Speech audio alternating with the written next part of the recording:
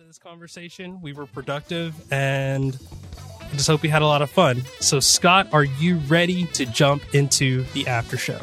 I am. I'm wearing a one-piece swimsuit from the 20s. It's very uncomfortable, so let's jump in now. I don't know why that came out, but it did. That's perfect. I love that. Oh, man.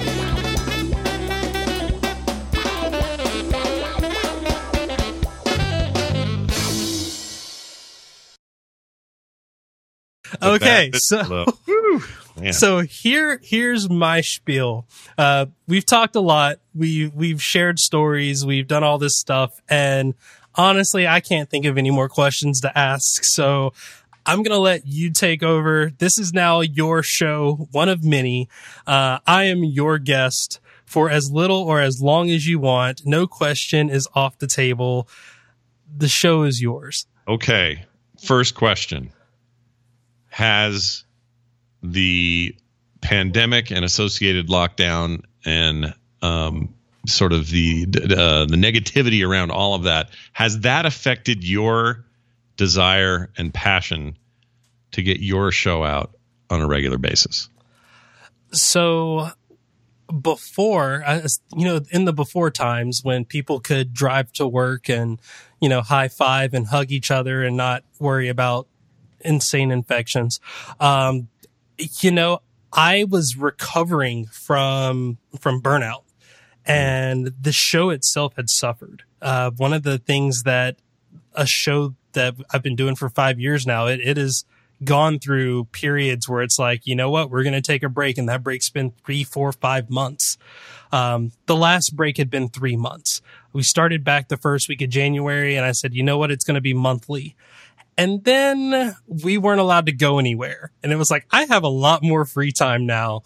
And I stream Hearthstone, 3 nights a week. I podcast. I run a community. I do all this stuff. So I don't know where this imaginary time came from. But all of a sudden, I had the burning desire, and no, that wasn't from anything that I got, to just put out more stuff and reach out to more people and really pull it back to where it was like a weekly show.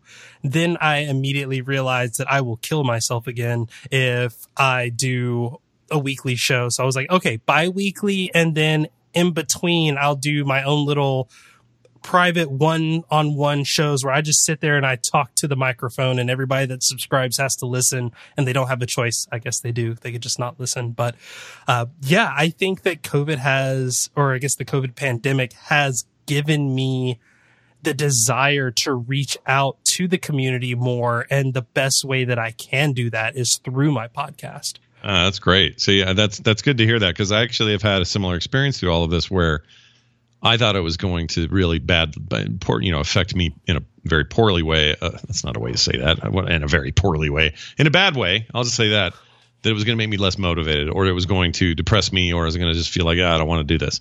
And there have been days, I won't lie, rough days or whatever. But for the most part, it's like the only way I know how to fight this is to just go for it. I just need to keep going. Like, the more I create, the less I'm adding to the world's problem. So I'm going to create more and do more. So I totally get that. Okay, question number 2. You ready for this? Absolutely. Who,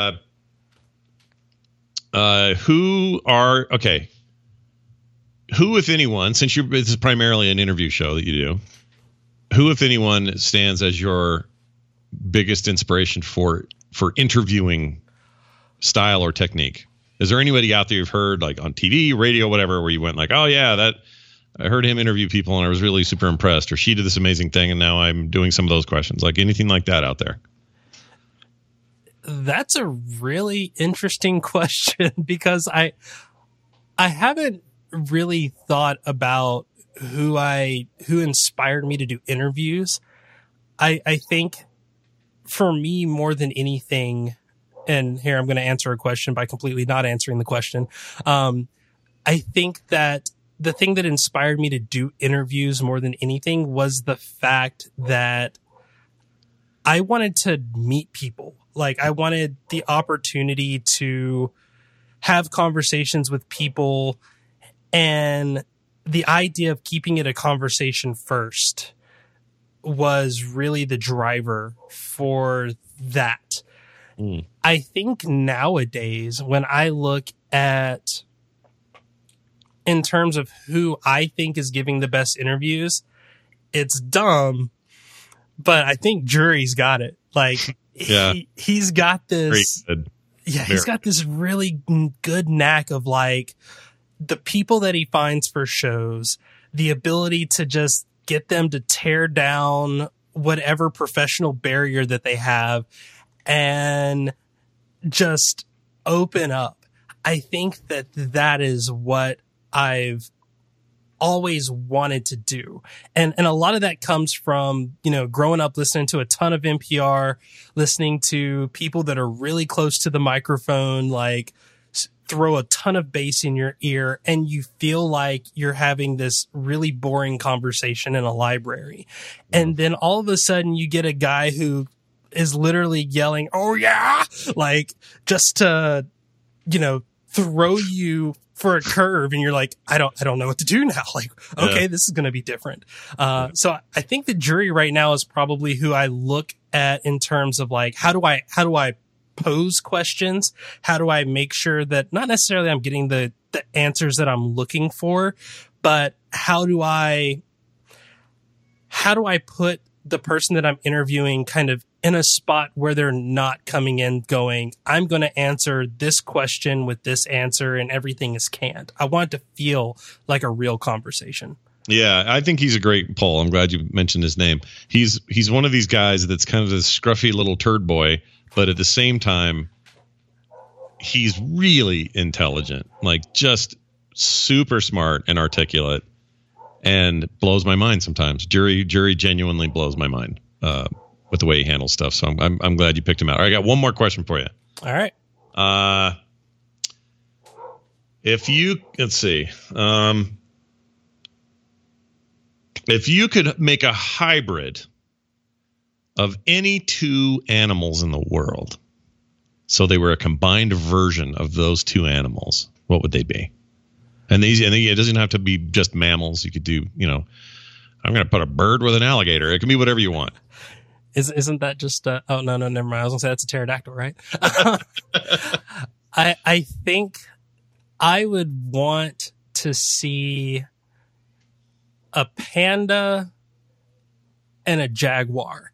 Wow. Like, jaguars are known for being like super sneaky, hiding up in trees, and then just kind of plopping down, grabbing their prey and carrying it back up. Panda, not so much. They're pretty much terrible at everything they do other than eating bamboo. So I would just want to see like a panda jump out of a tree, grab a stalk of bamboo, like rip it in half, and then climb back up into the tree. And then all you see are these beady little eyes hanging out in the tree as he's like taking a bite. I like it. Your horrifying vision of a hybrid animal future. That's good with me. I'm down with it. I love it. I like where you've gone with it. I think that's all I've got. I count myself as a pretty decent interviewer as well, but man, this is one of the harder ones. This is, you know, it's tricky when the table gets turned at the end of your show. It's kind of you know, weird, but I like it. I like this a lot, actually. It's definitely one of those tactics that, by not giving people questions before the show, they have to spend all their time thinking about how they're going to answer the question, so that when I go, okay, now it's your turn, they're like, oh, well, I don't know. And again, a lot of that is, I want to hear what people are thinking, not what they're preparing to think. And I mean, this is probably the longest thing in the show that's been like this. I mean, I think we've been doing this since like episode 3 or so, and jeez, it's just always stuck. That's great. No, I think it's I've been interviewing a lot of shows. This might be my favorite way to end things. I think it's great. I have sincerely debated flipping the feeds and just going, okay, you only get the bonus show, and then you got to like sign up for Patreon or something if you want to hear the actual interview. There you go. I've thought about it. That's not a terrible idea. I kind of like it. All right. Well, thank you so much. I'll stop the recording there. Okay, I will too. Here we go. All right. Do you want me to? I can just